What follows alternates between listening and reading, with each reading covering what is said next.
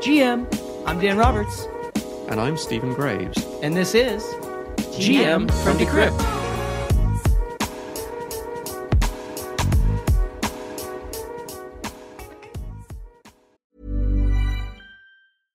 Hey, I'm Ryan Reynolds. At Mint Mobile, we like to do the opposite of what Big Wireless does. They charge you a lot, we charge you a little. So naturally, when they announced they'd be raising their prices due to inflation, we decided to deflate our prices due to not hating you.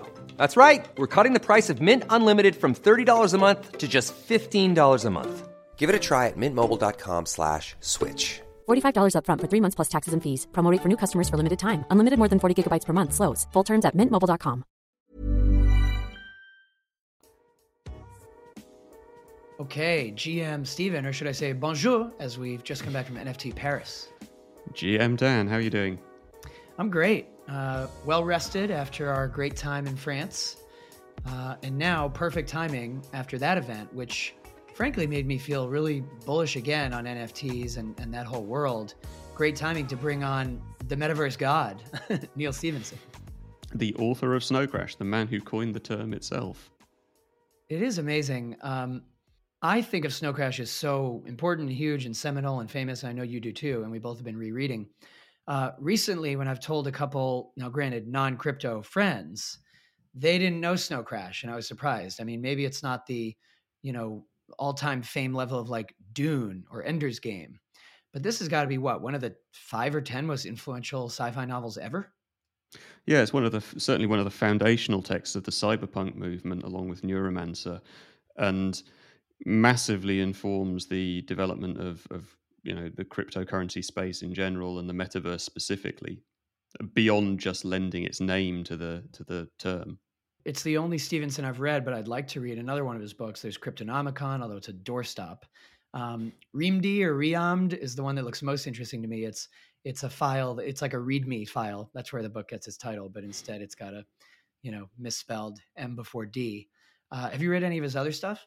Yeah, I've read Cryptonomicon and the Baroque Cycle as well, which again are weighty tomes, but very interesting. Cryptonomicon again massively informs the sort of mindset of the cryptocurrency movement, and is as good as Snow Crash. I'd say so. Yeah, It certainly is influential on the crypto space specifically. Awesome. Well, and of course now, for our purposes, he is representing this metaverse company, Lamina One, building a new metaverse and a blockchain. And so he's been kind of doing the circuit. And it is cool to, have known who he was as a writer, but now he's very much in our world, not just as a writer, but as a, co-founder and a business person. So we'll ask him all about his company and what he thinks about the metaverse today. And especially when you've got Facebook renaming itself Meta to show its commitment to this thing. So going to be very interesting to hear what he thinks about all that. Yeah, really interesting. And I'm particularly interested to hear what he's got to say about the open metaverse versus the sort of closed walled garden metaverse that, companies like Meta are trying to build. 100%. Yeah, like is every little metaverse game its own metaverse? It's supposed to be just one big metaverse, but I always think of like Animal Crossing, is that its own metaverse? Let's bring him on. Oh, and we want to tell all of our listeners to join our new GM Podcast Telegram group. It's for loyal listeners. You'll get direct access to us, the co-hosts. You can comment, submit a question. You might even be able to ask Neal Stephenson a question. We're hoping to get Neal to pop into the group next week. And the URL to join that Telegram room is bit.ly/GM chat group. So it's bit.ly/GM chat group. We're all in there and we hope you'll join. Okay, Neal Stephenson, GM, welcome. Good to be here. Thanks for joining us. Stephen and I are very excited about this chat. Let's just start this way, and we'll get into Lamina One and what you're up to and your body of work. But where do you see things right now as they stand with the metaverse as a concept?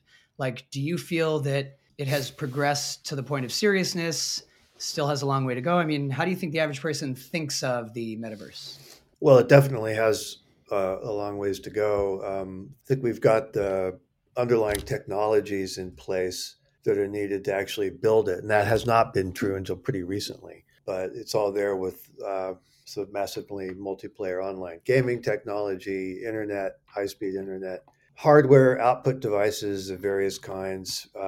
People are comfortable using all of those, so I think we're kind of positioned to actually start building it. We've got a ways to go before it's a real thing.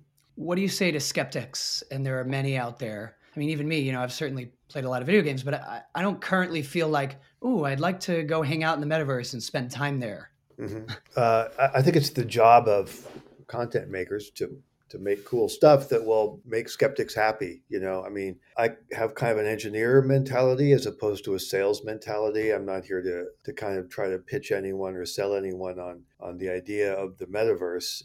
But I do think that once the right experiences are in place, people will want to come and use those. Who do you think is going to build those experiences initially? Do you think it's going to come from the sort of AAA game studios with their, hyper-real engines, or is it going to be more of a bottom-up development from the outset? Bottom-up developers, small game developers, use the game engines that you're talking about. Those, the Unity and Unreal have both structured their businesses in such a way as to make their engines accessible to anyone who wants to use them. And so that's one of the really important building blocks. If you roll the tape back, I don't know, 10 or 20 years, it might be the case that only big AAA studios would have access to really good engines. And so they would have had a natural kind of insuperable advantage. But you can download Unity or Unreal anytime you want and start building stuff with it. And both of those game engine companies are quite eager to support people who want to learn their engines. And along with that, there are suites of tools available like Blender, for example, which is free. That again, if you roll the tape back 10, 15 years, in order to get access to the capabilities of a program like Blender, you would have had to spend a lot of money on an expensive software license. So I do think it'll be small independent creators, but they're going to use technology and tool chains that have been created over the last couple of decades by big companies. And speaking of sort of the Metaverse toolkit, you're working with the blockchain project Lamina One. Can you explain how that fits into that set of tools for creators? Yeah, in order to make a metaverse that works, there's a set of, I think, engineering problems that need to be solved that where I see a kind of a natural overlap with what blockchain is capable of. So if you're building as you were talking about earlier, a classic AAA game, you can kind of have everything together in one deliverable, right? So all the shaders, all the textures, the animations, all of the other assets that make up a game can be contained in one project, one repo on Perforce or whatever, and can be downloaded to the user's machine as a kind of self-contained whole. In a metaverse situation, ostensibly it's similar.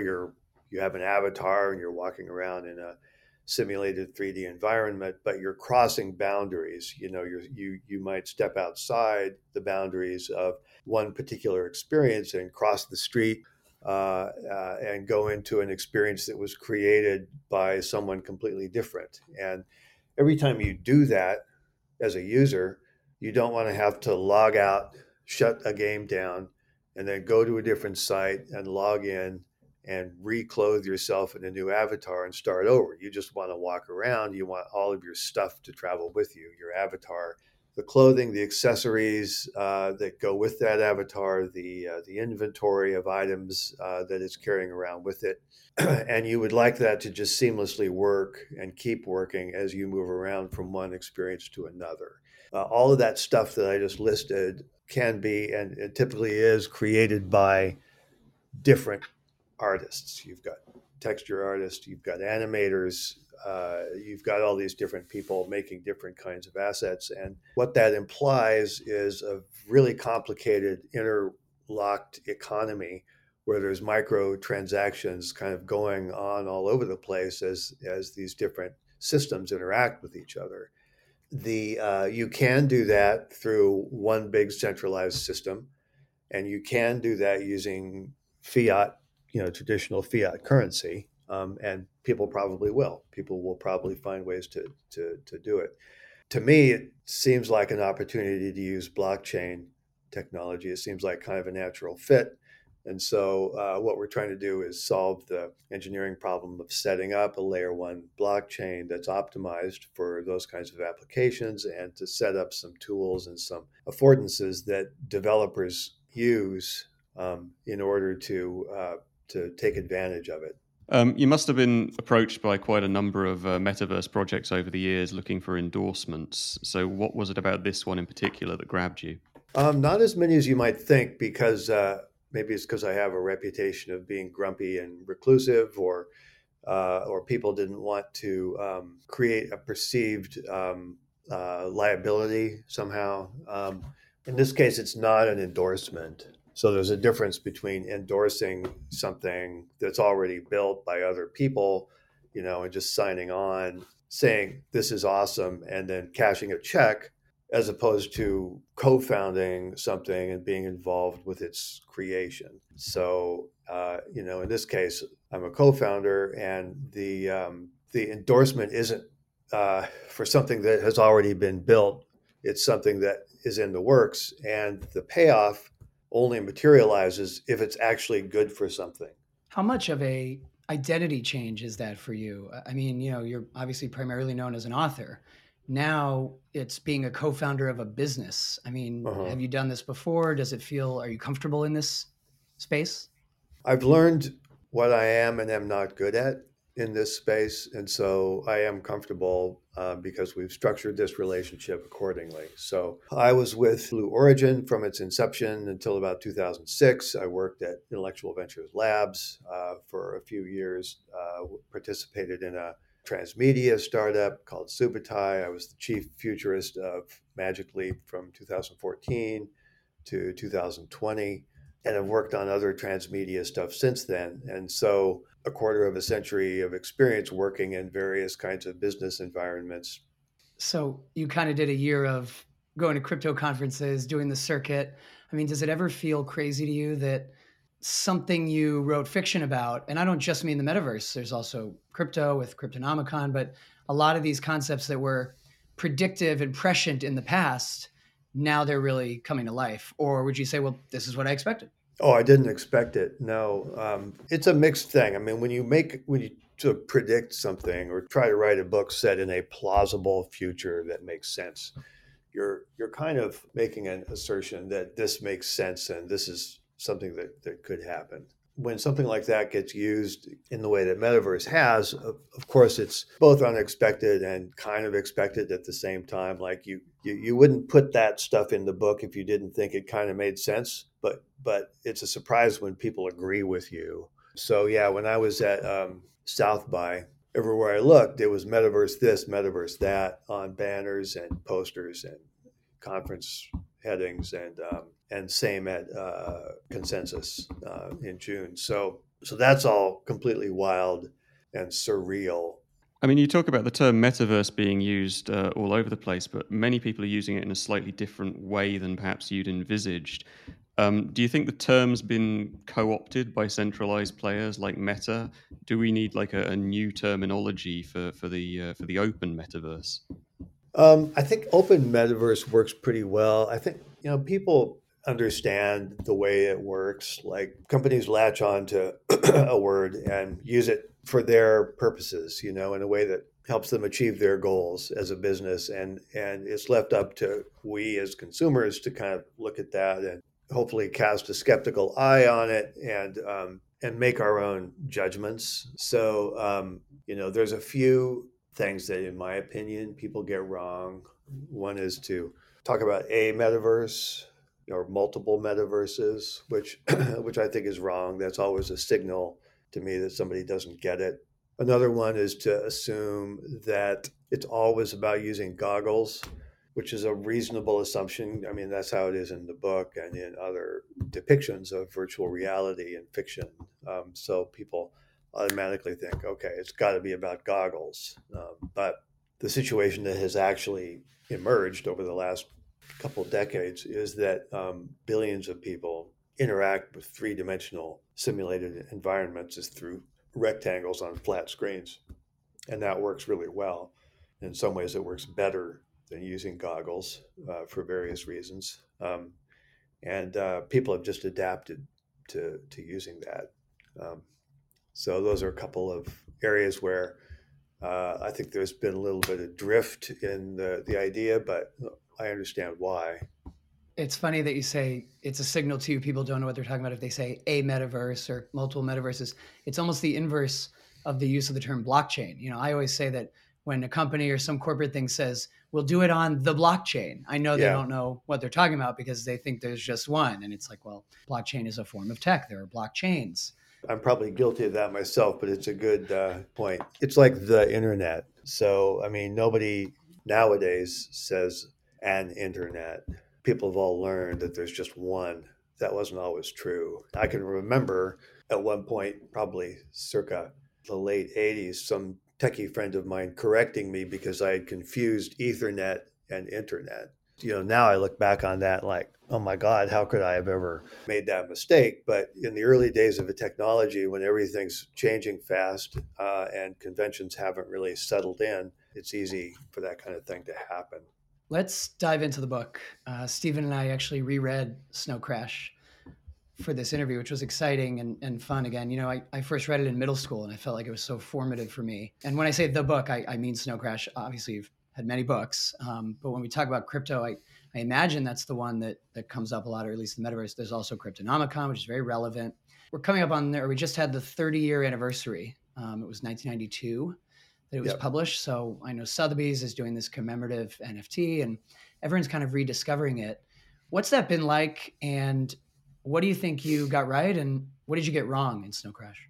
The time I wrote it, I had spent a couple of years doing a lot of graphics programming, part of an art project, which is being commemorated at this auction, by the way. But the overwhelming takeaway that I got from that was just how expensive and complicated that kind of hardware was. What I was asking myself was, how could this hardware has so much potential? We could simulate whole worlds and we could run around in them, but what would it take? Why is it still just a laboratory curiosity? Why is it so expensive? What would have to change in order for it to become as cheap and ubiquitous as television is?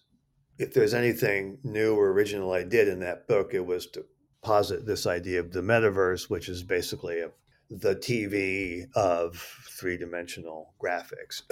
And as it happens, was that a year after the book came out, in 1993, Doom came out, and the World Wide Web got started, and suddenly there was a reason for people to want computers that could show pictures. Because you click on a web page, you want the picture, the JPEG to load.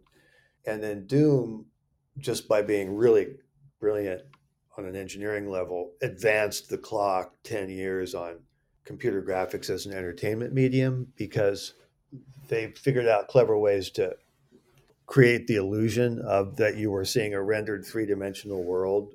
It wasn't actually doing all that work. It was just sheer ingenious hackery at work, and I use that in the most complimentary sense. So suddenly, a year after the book comes out, there's these two huge trends that I didn't see coming, but both of them created a huge demand for graphics hardware and the software that makes it useful. And so that's what started driving the cost of graphics hardware down to the point where now, almost everyone, even who has just a modern phone, has got, a kind of 3D graphics supercomputer right there at their disposal. I mean, it's interesting that you mention video games as being like the driving force behind the metaverse, because it feels like at the moment there's something of a roadblock between where we are at the moment and the fully open metaverse. And that is, what's the incentive for the people who are making these incredibly detailed virtual worlds, the sort of AAA games titles, to allow interoperability between their titles, why would, for example, Rockstar and Bethesda let you take a sword from Skyrim and move it over to GTA? The people who make those games spend their whole careers building these coherent worlds that are exquisitely crafted, and making sure that every detail of the art direction contributes to a certain aesthetic whole. And one of the reasons that they tend to dislike the idea of interoperability is exactly what you said. Is if somebody brings a sniper rifle into my soccer game, or whatever, it's just an abomination from an aesthetic point of view, and it shows disrespect for what I do as a art director or a game designer. So I don't mean to suggest that games of that stripe are going to somehow adopt interoperability, or that they should. I hope that games will continue to exist as pure works of art, just like they are now. And when you say, Neal, that something a lot of people are getting away from is the idea of goggles. Like, originally everyone's imagination of the metaverse involved goggles, even as recently as Ready Player One. The goggles, the haptic gloves. Yeah, You still see big companies though that do seem focused on the goggles. People are for very sure.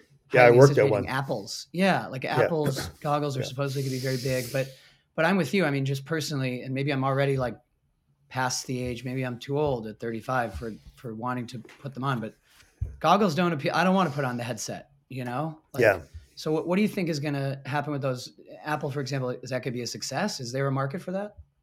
Yeah, and to be clear, I'm not anti headset at all. I know people who build those things for a living, and their capabilities are amazing and getting better all the time. It's just that you have to look at the reality of how people access these things today. You can't spend tens or hundreds of millions of dollars making an experience that can only be used by the tiny minority of people who own these things. So you've got to make it work on flat screens as well.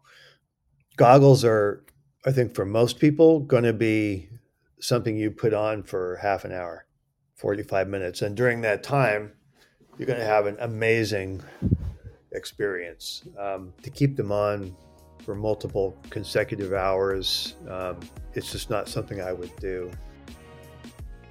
We'll be right back after this.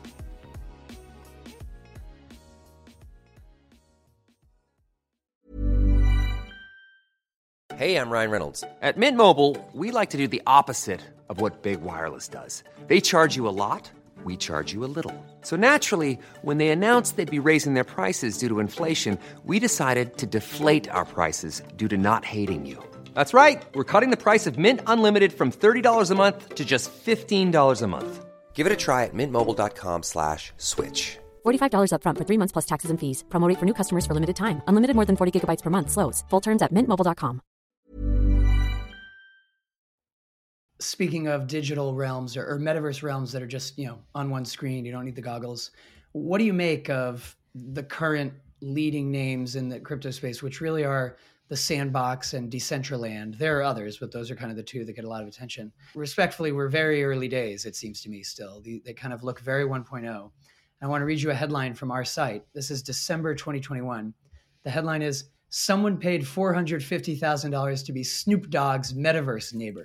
I remember that headline. Yeah. I mean, does this seem like dumb money to you? Is this a smart investment? Will it play out? Will it be valuable 3 years from now? Well, I don't want to make specific remarks about specific companies. To begin with, I just don't know enough about what their business plans are, and I'm not going to wade into that.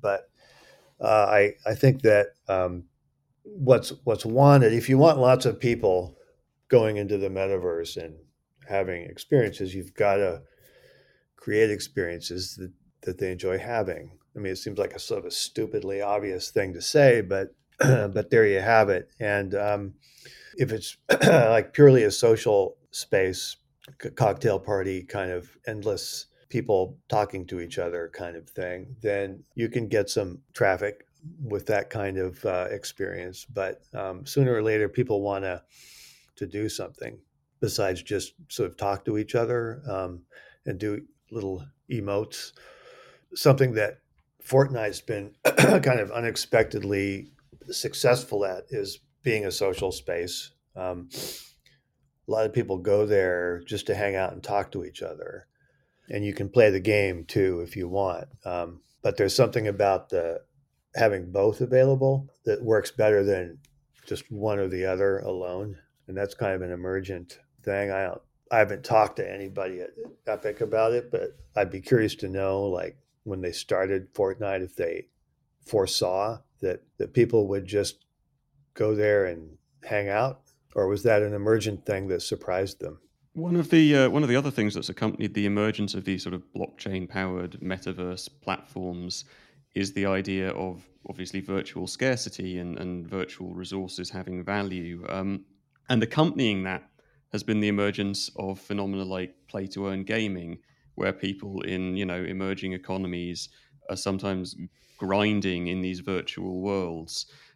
Is that ethical? Is it exploitative? Should we be monetizing our free time in that way? I actually did a whole talk about this at Dice last week. The question is, where does the scarcity come from? I'm not at home now. I'm in a hotel, but looking around at what's in my house, I would see a lot of books. I'd see furniture. In theory, every single one of those has got a cash value, right? So I could take every book in my house to a used book dealer, and they would give me some money for it. I could take all my furniture and drag it out to the front yard and put up a sign that says garage sale. I could probably get at least a few bucks for everything there, but I don't. I choose not to do that because the intangible value that I attach to those items is greater than the cash value that I could get from them. So if I've got an old paperback book, its cash value is probably next to nothing.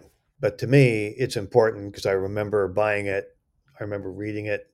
I've dog-eared the pages. I loaned it out to my friend and he gave it back to me.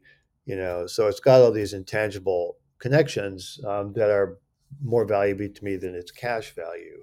And so for me, that old book, on one level, it's not scarce at all because there's many like it. But on another level, it's priceless and extremely scarce because it's mine and it's the only one of its kind. And so I think that what happens when we explore virtual worlds and build things is that we're creating that kind of scarcity. I play a lot of Valheim with some of my friends, and if it were possible to sell things in Valheim, we might be able to sell it, but we wouldn't because it means something to us. So I think that the way that we get a stable economy in the metaverse is by creating opportunities for people to build unique pieces of UGC that are like that. They might still one day go out and try to sell them, but probably not. And so you don't get people dumping assets. And there's no sentimental value that would give you the slightest hesitation to sell them off if you thought they were going to lose their value. So when those conditions are met, then you've got an extremely volatile economy in which people are willing to dump whatever they've got onto the market at the slightest sign that the market might be going down. So the way to avoid volatility is to create more richly textured virtual worlds in which people don't want to dump all of their stuff because it has intangible value and it's important to them. What you've described is the crypto market. Are you also at all interested in and invested in crypto tokens? And as I often say, I think people too often now lump all of this stuff together. NFT, metaverse, crypto coins, it's all crypto. And I think that should probably change because NFTs are becoming its own kind of subworld. Same with metaverse and gaming. Yeah, I mean, there's sort of different generations of crypto that have come along. There was like first generation is, Bitcoin, which is a purely financial object. Next, you get it's also does what Bitcoin does, but it's got smart contracts and other, features. And then I think NFTs are sort of third gen in a certain way, and there'll be others.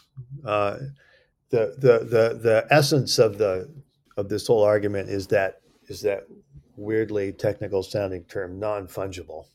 Bitcoin, ETH, etc., are fungible by design. One token is the same as another. That's what makes it into a currency. As soon as you go to non-fungible, what you're saying is that this piece of art, it's a token, it's on a blockchain. Notice I said a blockchain, Dan. And so it's got mathematical characteristics in common with a Bitcoin, but it's unique. It's non-fungible. That's the whole point of it. And so people still have this urge to financialize everything and try to make everything kind of flow together, which I don't think is helpful to that market. But it's a step. It's a start. It's a step in the right direction. And we see these tensions playing out, like in this whole thing that blew up last week about secondary royalties, where suddenly it became widely understood that smart contracts aren't actually contracts. And so if you've got one that says that I, the artist, get secondary royalties, then that sounds great. But anyone can just ignore that anytime they want, and that's now been sanctioned by major exchanges. So that kind of thing is not helping. I'm hoping that we can kind of move away from this sort of single-minded effort to financialize everything and start trying to develop a more diverse economy that, by virtue of that, would be a more stable economy. I'm also asking what you hold in your crypto bags. What do you got? Like somebody gave me a Bitcoin when it was a couple of $100, and I've still got like 0.999 of a Bitcoin somewhere. I don't have the attention span to even pay attention to dollars, much less 2,900 different possible types of cryptocurrency. Awesome. Well, this has been such a great chat, Neal. We really appreciate the time. Oh, sure. I wanted to end by asking you, maybe it's a deep question, but how do you feel about the planet and kind of our lives for the next decade? What's your outlook? You feel optimistic? Yes and no. I think that we're in for some really bad times because of climate change. I think we'll solve it. I think we'll solve it through massive engineering efforts to hopefully just remove carbon from the atmosphere. So I think things will get bad and then they'll get a lot better. I was just reading some Twitter stuff today about how people who want to invest in climate tech, who are coming at it from a software mentality, their whole model of investing is, let's find the company that's going to become a 100x company and make us a ton of money. You can't do that with hardware. When you're dealing with the physical world, you need a new investment model. And these people don't get it. And so they're tending to put money into little, startups that move bits around instead of companies that build big hardware. But what we need to do is build big hardware. And it's going to be interesting because, essentially none of the meaningful steps that we can take to address the climate change problem are going to be interesting to tech investors, or be acceptable to traditional environmentalists. They're all going to involve building big equipment, which traditional environmentalists can't shake themselves out of this mindset of, if we just ride our bicycles to work and recycle our newspapers, and change our ways, that'll solve the problem. So we're in for some really interesting times with that. I think we'll get through it because we have to, but it's going to be wild in the meantime. Like those predictions. And of course, we've got the sale at Sotheby's of the Snow Crash NFT going on this week, so people should check that out. And Neal, thanks again. Sure, yeah. Check out the Sotheby's site. It's the Metaverse Snow Crash. It's Snow Crash, I think, is what it's called. We've got a sword and some manuscripts of the book and some NFTs and other goodies available there until the 6th of March. That's our show today. Thanks for listening. GM is a Decrypt podcast, co-hosted by Matthew Deemer, me, Dan Roberts, Stacey Elliott, Stephen Graves, Andrew Hayward, and Kate Irwin, and produced by Zach Edelman. Remember to rate, review, and subscribe on Apple or Spotify or wherever you podcast. And as always, you can get more info on our website, including video with our interview guests. Head to decrypt.co. GM